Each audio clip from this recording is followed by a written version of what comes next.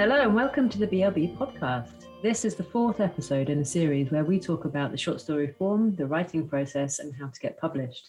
The BLB podcast is a new project from Brook Lane Bookshop. I'm Kate Ellis and this is my co-host Peter J. Coles. Hello. Hi there. Today we are delighted to be recording in person for the first time, and we're very happy to be sharing the favourite event space today with short story writer Calder. Yeah, so Jem was born in Cambridge and lives and works in London. His fiction has been published in The Stinging Fly and Granta. Reward System is his first book and was published by Faber on May 5th. We're going to begin today with an excerpt from Jem's story, Search Engine Optimization.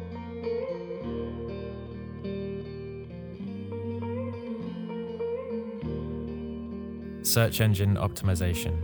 6 white males between the ages of 27 and 55 are seated in a room. Their Friday late morning conference call is over, but it is still too early to be reasonably lunch. In front of each male, on the laminate anti-fingerprint surface of the room's central table, is a photocopied, spiral-bound copy of the same presentation as is currently being overhead projected from one of the six's laptops onto a matte canvas screen affixed to the narrower and windowless of the room's 2 load-bearing walls. The room's 2 non-load-bearing walls are frosted glass internal partitions, through which only the males' beclouded outlines are visible to the rest of the office. The males, ranked here ascendingly by value of height, are 5, Perry Avery, 4, Sean Townsend, 3, Fred Honey and Ray Bannon, tied, 2, Matt Maynard, and 1, Chris Newland. Sean Townsend, ordinarily the first teammate to enliven a post-meeting silence, dedicates the entirety of his executive function toward fabricating something funny to say. Chris Newland sneezes thrice in quick succession. Matt Maynard blesses him once. Ray Bannon, who today wears a tongue-coloured chambray shirt that Perry Avery cannot quite keep his eyes off of, says, to no one in particular, "Did you hear today's On Kean's last day?" Although he seldom thinks about Henry on Kean, for Fred Honey, the act of resignation confers a kind of heroism onto the resignee. He finds himself admiring On Kean for getting out of here. "Good for him. Did we hire a replacement yet?" "Some woman, but she withdrew her application already," Maynard says. "Had an issue, family side." Townsend's mind releases a joke. On Kean leaving, big shoes to fill. 5 of the males, including Townsend himself, laugh at this witticism. Honey, the lone unlaugher, wears a problem-solving face. Bannon goes, "He certainly has a large personality." Townsend leans back, tipping his black plastic chair onto its hind legs. "You could say he'll leave a jumbo-sized dent in the..." "Where's he headed?" Honey says. "On Kean," Maynard says. "Hasn't said." "Well, haven't asked." Newland fingers the Axis lanyard that hangs about his neck. Every new starter in the building gets one, but no one else actually wears theirs. "I think I heard," he looks around the room for a second before failing to articulate the following straight-facedly. "He got headhunted for a tasting job at the M&M store." More group laughter. In a far corner of the room stands a tall, maybe perennial indoor plant. Hard to say from this distance whether it's fake or real. Honey cannot recall, with any certainty, ever having seen it being watered. He's attended Friday morning meetings for 2 years now and is unsure if the plant has grown at all in that time. "All right," Honey says, "come on," and the laughs peter out. "On Kean's been here 11 years, Bannon says.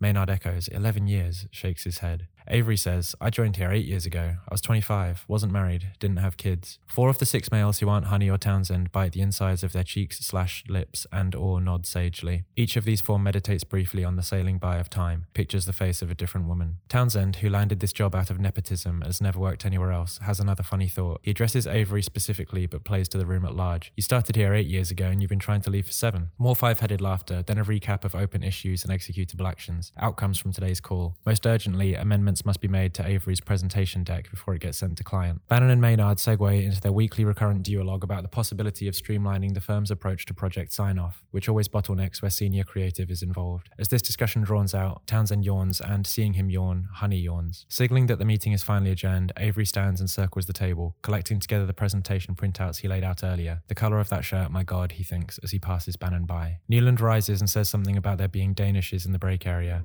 and then the rest of the males rise. The sextet leaves the room and soon disbands.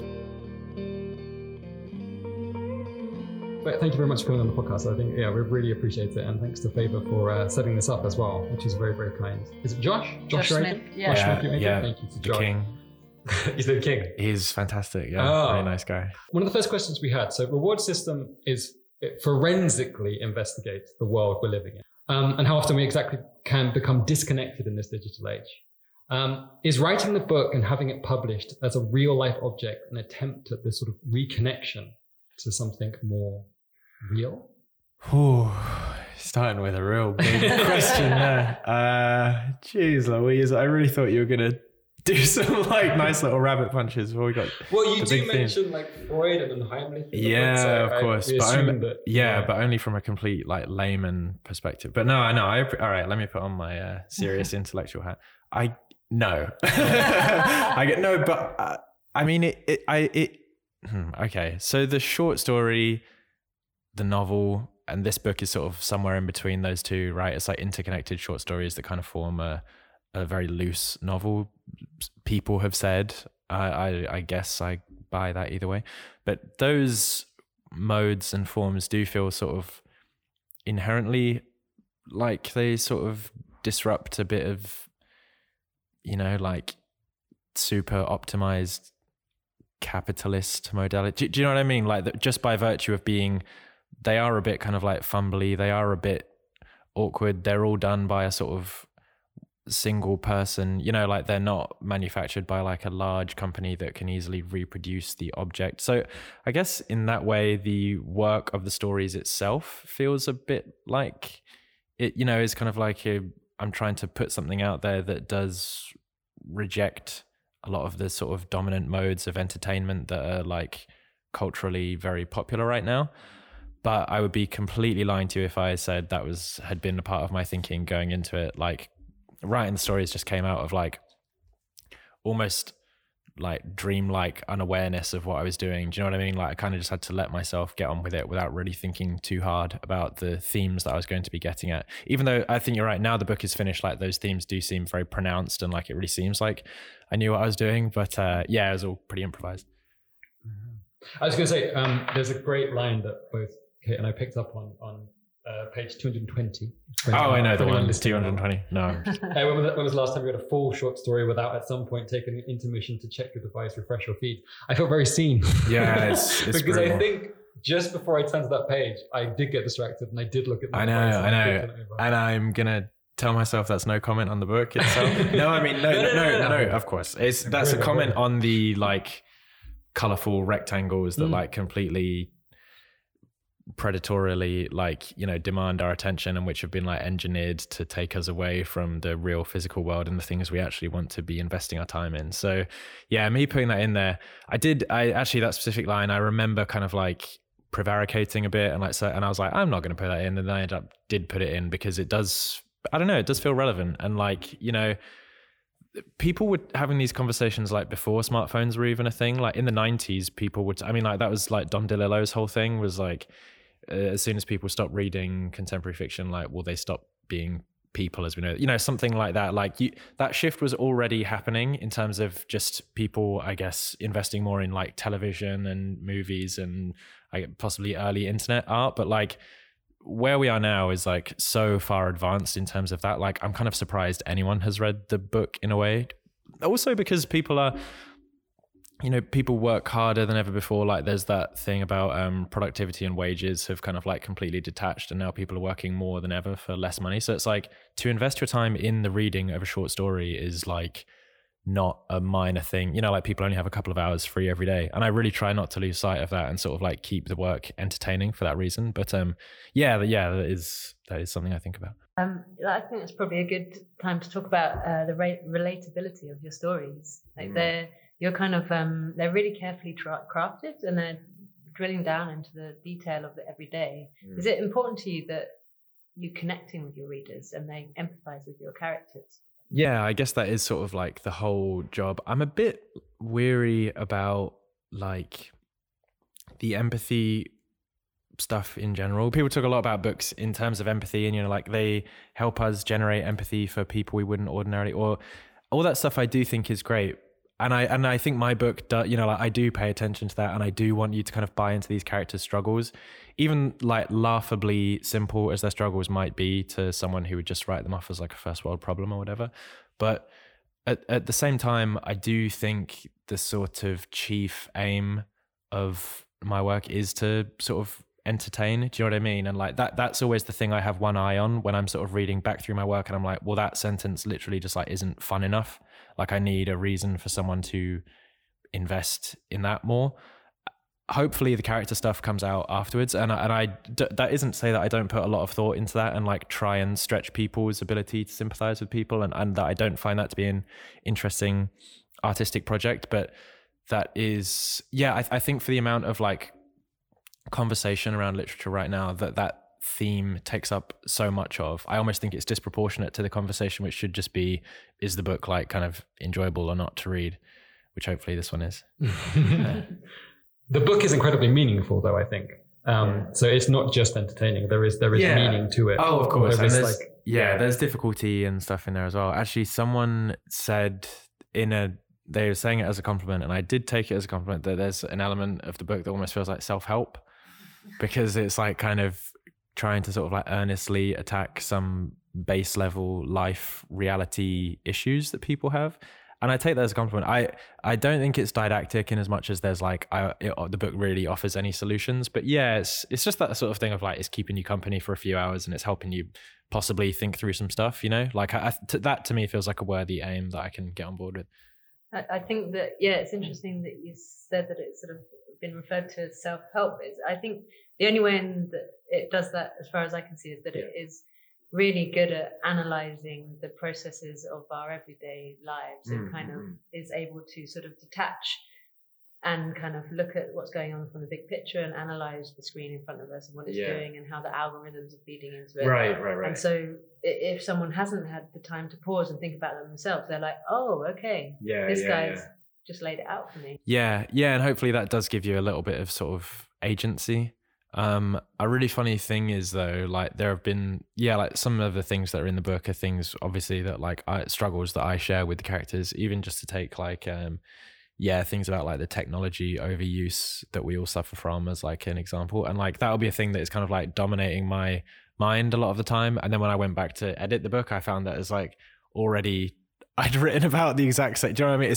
It's so almost like humiliating how completely circular a lot of those problems are, because I would be thinking about it the whole time and I'd be like, oh, if only I could. And then I would read in my own book like a line about exactly what I've just been, and like almost like offering a way out. And it's like, well, I didn't take that. Like I'm back where I started, but yeah. It's very interesting you talk about the offering a way out.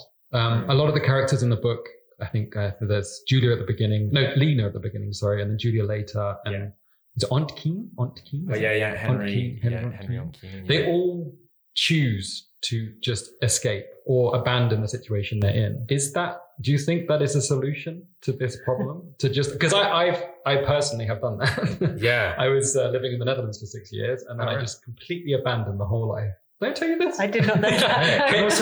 Kate looked at me very strangely. But you escaped the Netherlands to London. You did it backwards. You did the wrong escape. You escaped the wrong thing. I'm not going to get into the Netherlands. No. Okay. But it was the complete and utter sort of just abandonment. It seems like the only solution for the millennial. Is just detachment, because we can't. Sorry, I'm just going to go off on one here, but we can't rely on our phones. So we just feel that we have to escape somewhere else. And so we just abandon everything. Is that what you're going for? It's certainly there. And I mean, to be honest, I think that like some of those escapes are a bit more, I mean, the Henry on Keen one is just, it sounds like he's got a slightly better job somewhere else, which is an escape I would encourage anyone to take if it were open to them. And in fact, so is the Lena one, and she's moving abroad. And there are other characters who sort of do. I think that's really interesting. And I am tempted to say that I'm quite, not like related to you, but like I'm quite dismissive of the escape plan. Just in terms of, I mean, it's that thing of a lot of the problems. Well, okay. A lot of the places where people escape to and from. So in this, there's a character escapes from Berlin, which is the city we were talking about just before this recording started.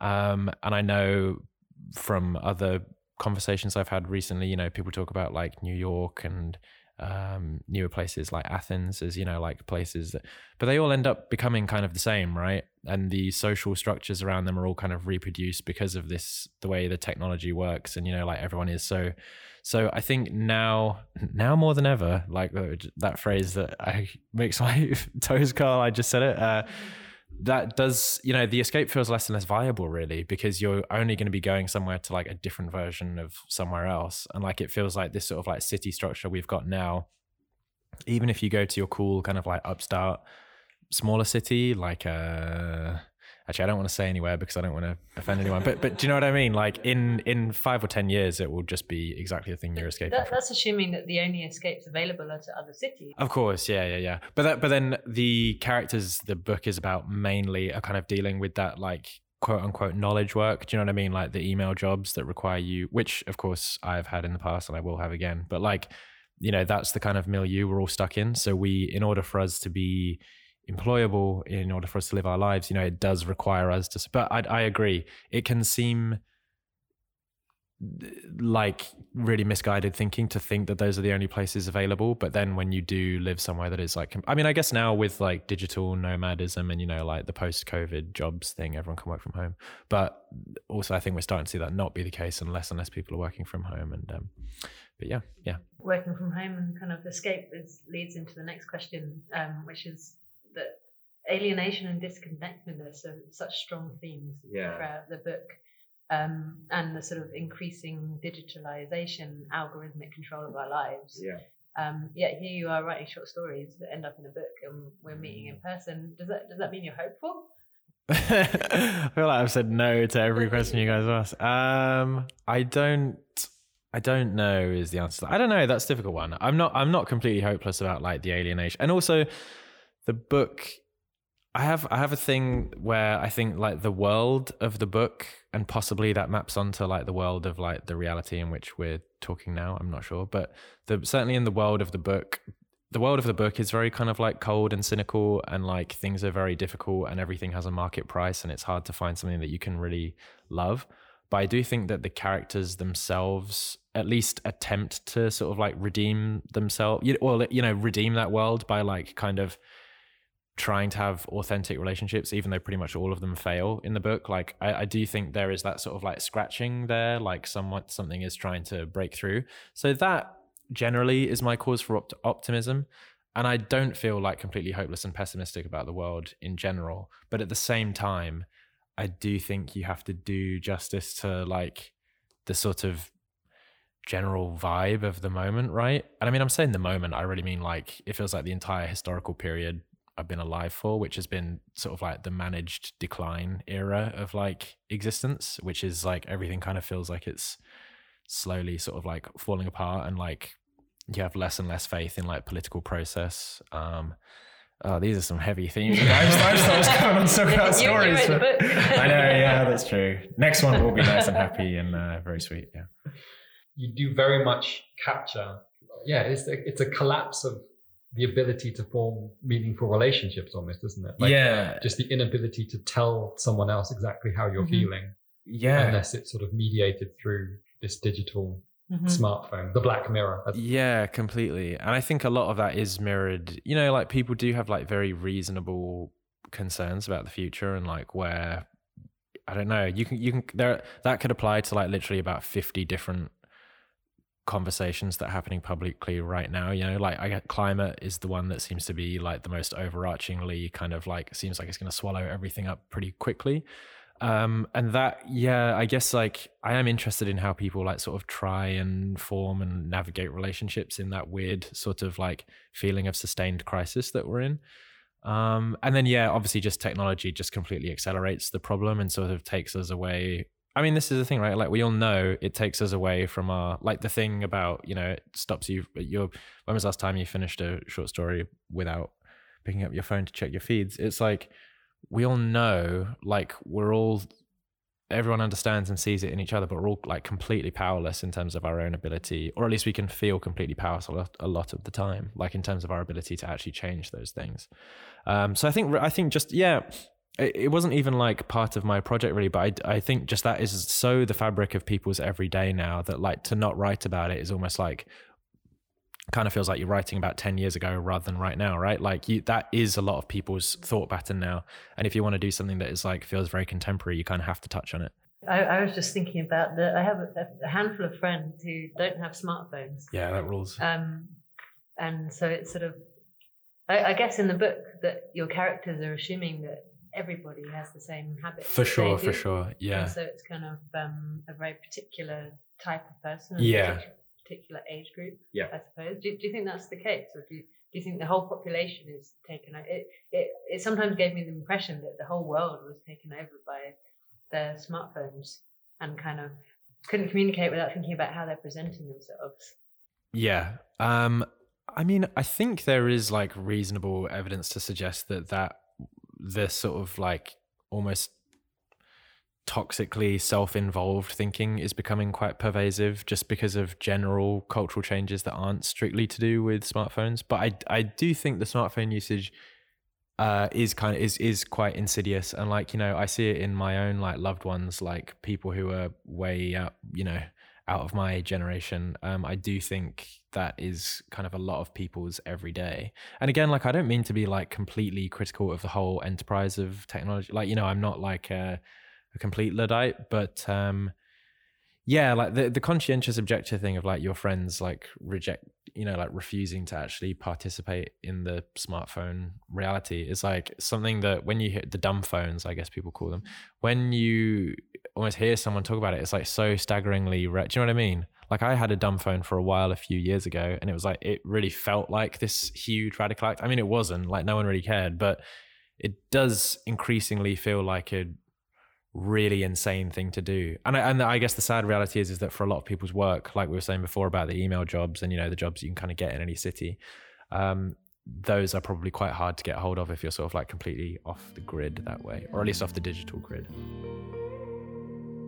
The BLB podcast is brought to you by Brick Lane Bookshop. As a thank you for listening to us prattle on about short stories, they're offering all listeners a 10% discount. Just use the code BLBPOD, that's BLBPOD, at the checkout for 10% off any purchase from bricklanebookshop.org. I read an interview that you did. You said that you wrote a lot of reward system while you were at your old job. And you were writing in kind of address bars and on spreadsheets. Could you tell us a little bit about that writing process? I was working full-time as a copywriter. I was a contractor in a sort of, I guess you would say like a design firm, with mostly like very nice people, and, you know, they're all pretty cool.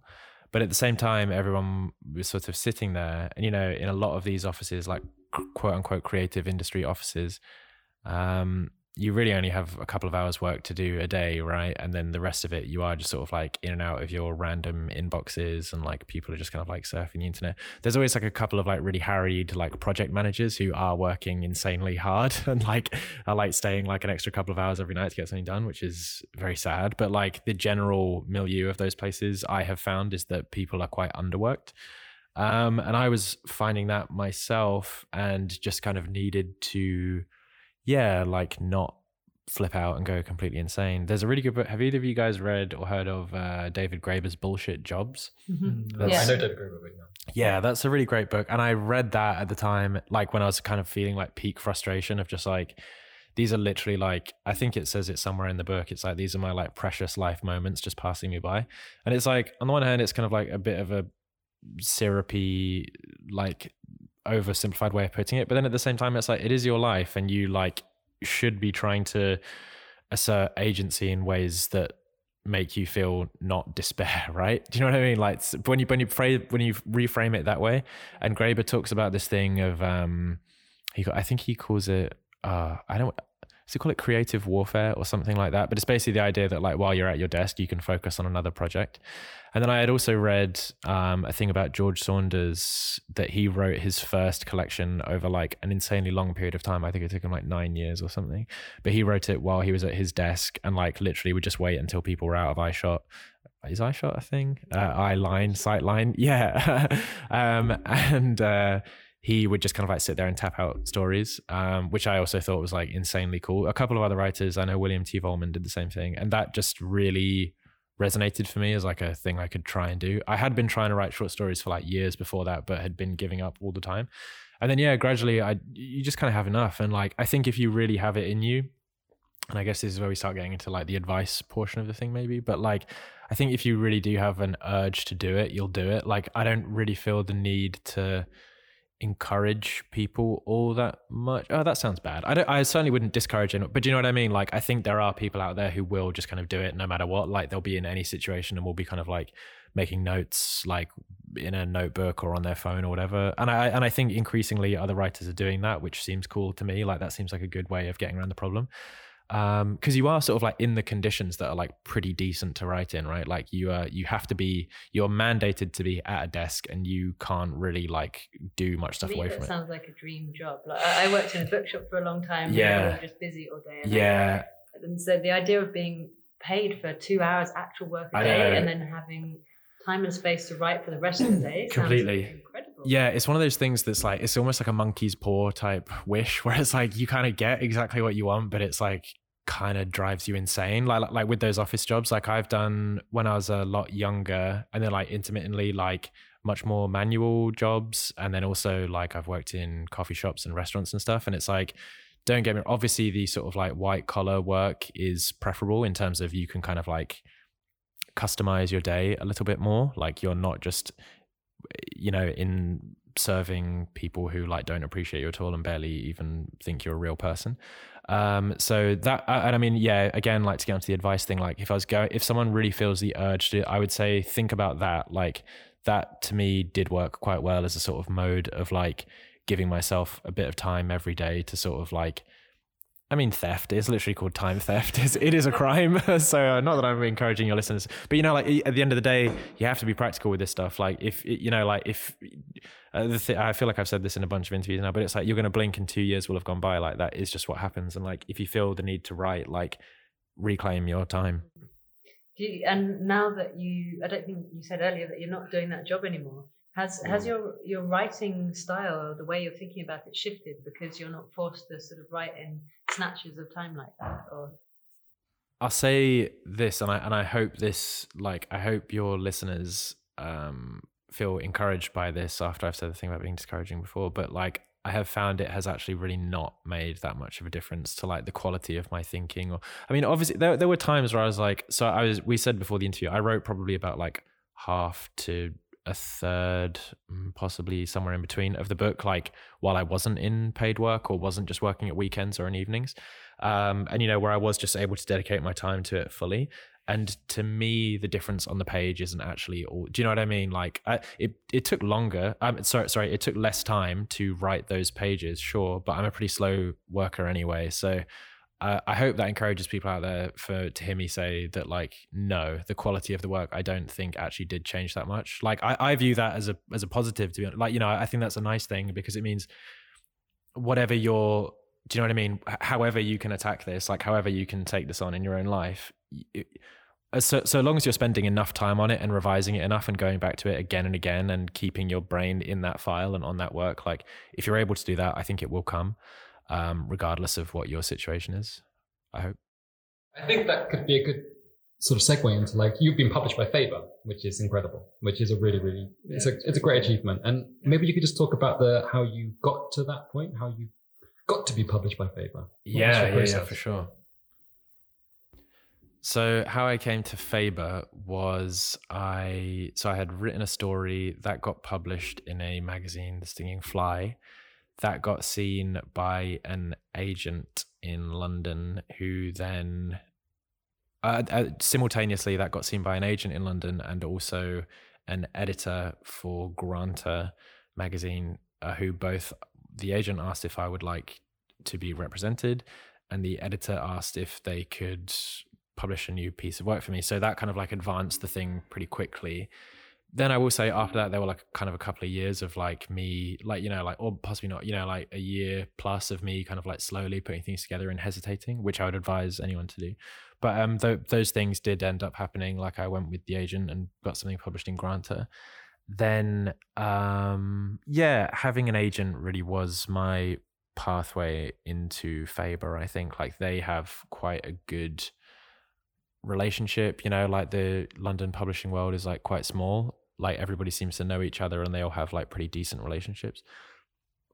The encouraging thing I would say about that is I do really believe that is quite a replicable way of being published in terms of like you can put stuff. I mean, I understand that for me it happened quicker than for other people, but I did at the same time put an insane amount of work into that first story that got people's heads turning. You know, like that took me months, you know, like possibly even a year to finish, you know, and a year of like constant dogged work of just like going back over each sentence and being like, why doesn't that work? Why could that work better? You know, what could go there?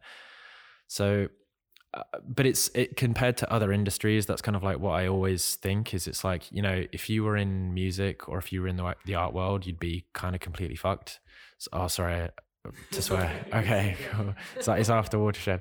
But like, do you know what I mean? Like those things really do rely on a lot of like networking and sort of, have you been to the right school and do you know this person?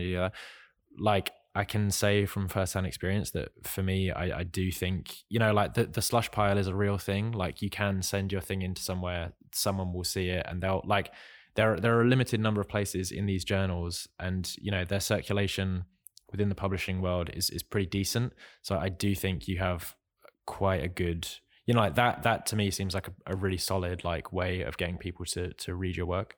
It was interesting hearing you touching on your editing process then. I'm curious about the opening story, A Restaurant Somewhere Else. It's kind of written in a series of micro scenes. Pretty much like the entire of my self-editing process is all about revision. Like I'll just go back to the same thing again and again and again, like, you know, for weeks. I think the opening sentence of that story, I want to see if I can, wait, one of you open the book and I'll see if I can get it from memory. We can read it out for you. Wait, can I see if I can get it from memory and then you see if you can get it from, okay, I think it's, at the beginning of December, 57 harvests prior to the Food and Agriculture Organization of the United Nations projected start date for the era of total global soil infertility, Julia got the job at Cassine. Absolutely. Okay. Perfect. But the reason why that's word perfect is because that took weeks, right? Like it just took me so long. Like, and I know other writers do take less time, and also their opening sentences aren't quite so long and finicky, but like, you know, things like that require a huge, you know, you have to be viewing it from every possible angle in order for it to, because you want it to hit as many people as it can possibly hit, right? George Saunders, talking as if you're kind of doing search engine optimization. yeah. I need to get all the AdWords in there. Well, that is kind of the background I come, and like technical writing, and you know, that as cynical as the industry is, like there are a lot of useful lessons. You know, like good copy is good copy, right? And there, yeah, you really want. I've a couple of cool things I've heard about editing that have really stuck with me.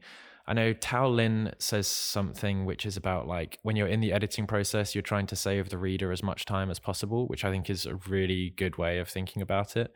And I've also heard George Saunders say that, I mean, this is just like from reading their stuff.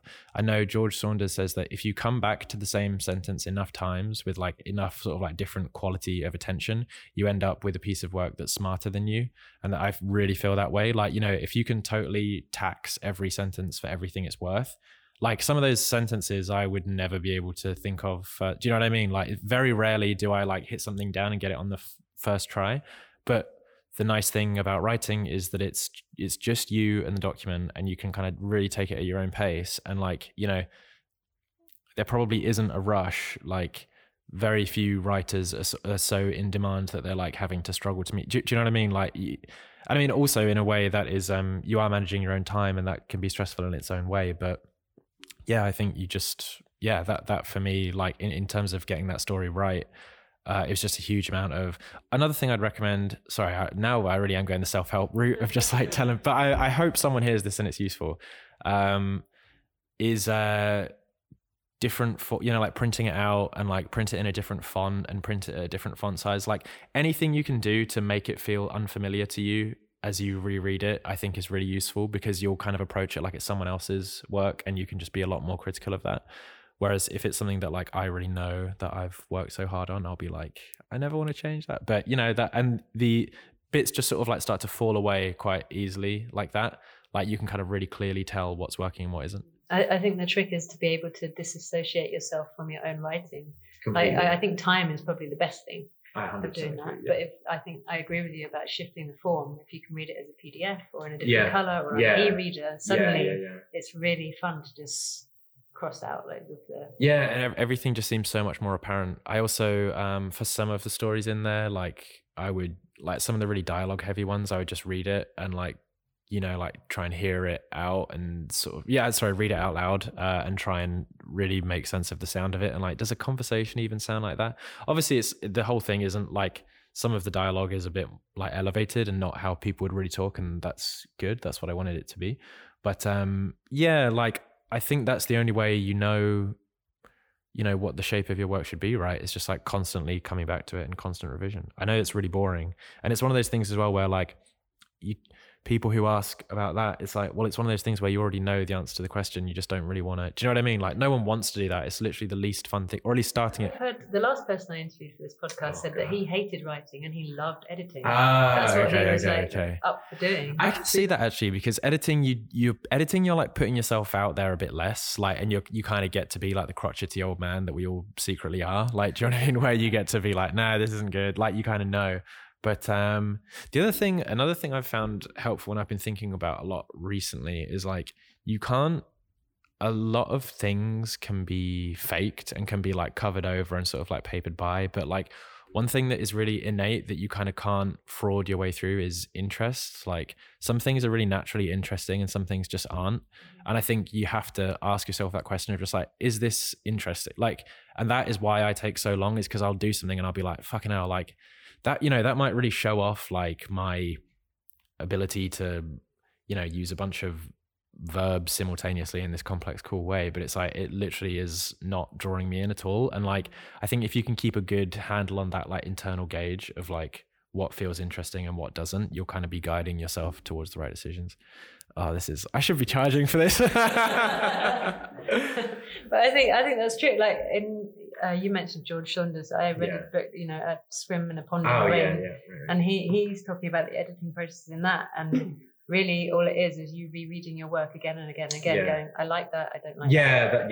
Exactly. Yes, I've read that too, and so much of what I'm saying has like, but yeah, he obviously has like the best thoughts on this whole process, and it's so interesting to hear it from him as well, because his stories, I mean, I know that they're not, but they're like, a lot of them are like so minimal. They're not simple, but they can be quite spare. Yes, spare. Yeah, exactly. And it's like, so you almost think it's like, oh, he must have literally just like, this was one brainwave he had. But you know what I mean? And it's like, and also a lot of them feel kind of like freewheeling and like messy in a way, like almost improvised, where you're like, he probably just got down there and did that. But it's like, no, there's no way. It's like, it's also studiously rehearsed and technical, which is really great. Like, that it comes off feeling so like fresh and exciting.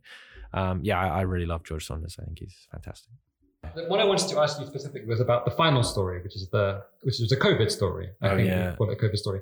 When was that? All the listeners just turned off now. I think it's fascinating, because obviously we're going to start seeing them now. And I was a bit surprised to see that at the end, because I thought, that must have been written fairly recently. Or when was it written in terms of like, obviously, was it last? Yeah, that was the last thing I wrote like a draft of, like other things I kind of like had to go back to and finish and make quite significant changes to.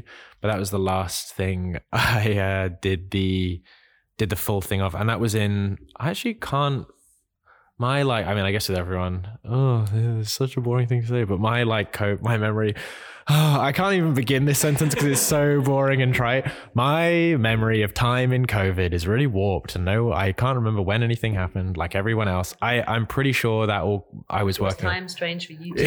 Yeah, I'm pretty sure that was all happening that first summer of COVID, and I wrote, that was probably like the quickest story to write, just because I did kind of want to get this feeling in of like, we're kind of going through something that like does feel, you do kind of want to be on the pulse with it. And like, and I also feel a bit gleeful about that, because I kind of got to write about it, but it only had to be a short story. I knew that short story was able to do exactly what I want, able to set the tone for exactly how I wanted to end the book anyway. I still got to use, do you know what I mean? So I feel kind of smug that I like managed to get that in there. If you're writing a novel and you have to, do you know what I mean? Or if you're writing a novel over lockdown and you had to kind of like work that in a bit more, I don't know how you do that. Although some people, I really like that Rachel Cusk book, Second Place, which I don't even think she like explicitly talks about COVID, but it's like has that isolated feeling, right? Of like they're all in the house together, and like that seems to be really productive. I think that to me was just like kind of a natural fit of just like, I'm in this moment. I would feel, that was the other thing, is like I was finding it really hard, especially in the scary time when like people didn't know what the death tolls were or anything. Not that like they got any better, but do you know what I mean? When it was like, oh, this seems like it's just going to literally like ravage like the country, which it actually did do, just slower than I guess like it. But that was, it just kind of felt insane to be thinking about anything else. And I was like, well, I know I have to like do some work. And I just thought, I'd fit it in that way. And hopefully it like stands the test of time. It addresses it very kind of clearly, and it sort of shares the reality we all went through. There's one more question that I want to ask about the final line of the book, in which you say, do you know what it is? Can you quote it? Yeah, hold on. First of all, I'm going to tell everyone, stop listening now if you don't want a huge spoiler. It's great. The final line of the book. Go out, head to your locals. Head to the Brick Lane bookshop and buy it now. A Child's Fear of the Dark. Yes. Yeah. You say that is the smartphone is a child's fear of the dark. Yeah, that's the drive that brings you back to it again and again. Yeah. Are you going to ask about what I think? I'd just like you to, if you would like to, kind of elaborate on that idea. Yeah. No, I mean, okay. Wow, you've really knocked me for six with this question because I've never been asked anything so directly. Okay, I guess the idea for me is that, well, that it is what it is, right? So it's fear, right? Like that's kind of like the way I'll speak for myself. That's the way I move through the world. Is like I make fear-based decisions. I worry about things all day, and my reprieve from that increasingly is my use of technology, which kind of allows me to sort of like think in this, it's all kind of gamified. There's an earlier line in one of the stories that I was like pretty proud of, where I think it's in the dating app story where the female user says something like, time spent in a device feels like it happens in real time, and time outside of a device feels like it happens in slow motion. Like, and I think I am becoming increasingly aware that like there's something deeply wrong with that. Like people talk a lot about, can you like moderate your usage? And I think those are productive conversations. And I certainly like try to keep things, and like, can you be more mindful around your smartphone usage? That's all great. And I do think that's useful. But I think a thing that like I'm starting to realize is it's literally the mechanism of the device is the sort of like sickness.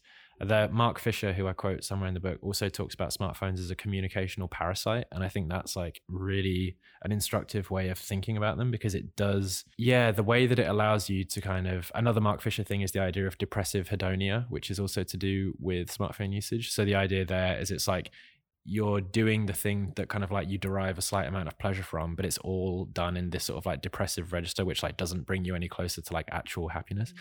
One last Mark Fisher thing, he also talks about like the smartphone is capable of giving off a very low level of jouissance. So like it basically gives you like the minimum possible amount of like excitement to keep you coming back from it.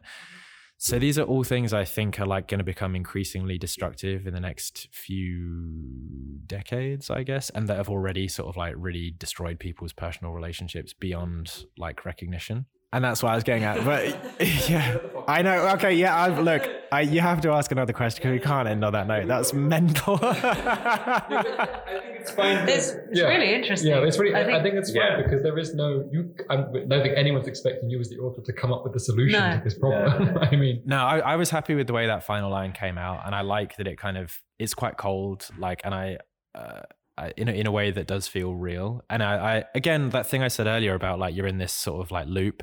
There's another part where a character, I think it's like he gets bored of reading an email on his laptop and goes away and takes out his phone and then like absently just starts reading the exact same email on his phone. Mm-hmm. And it's like, again, possibly there is something in terms of representing that and talking about it where you can at least sort of like start to drive a wedge between like, because that's how this stuff gets you, is it's also thoughtless and it all seems like the immediate most logical thing to do is like, well, I got 2 minutes, I'll just take it. And it's like, even just getting like a tiny bit of perspective is kind of like draws you back a little bit into yourself and away from this kind of like weird discombobulating mechanism that's kind of like screwing us up. But wow, good question. I haven't thought that hard about it. Yeah, but that's cool. The question we ask everyone that comes on the podcast, which is just, which books or writers do you always return to? I think you've answered some of these. You've mentioned Mark Fisher and George Saunders, but also who are you reading now?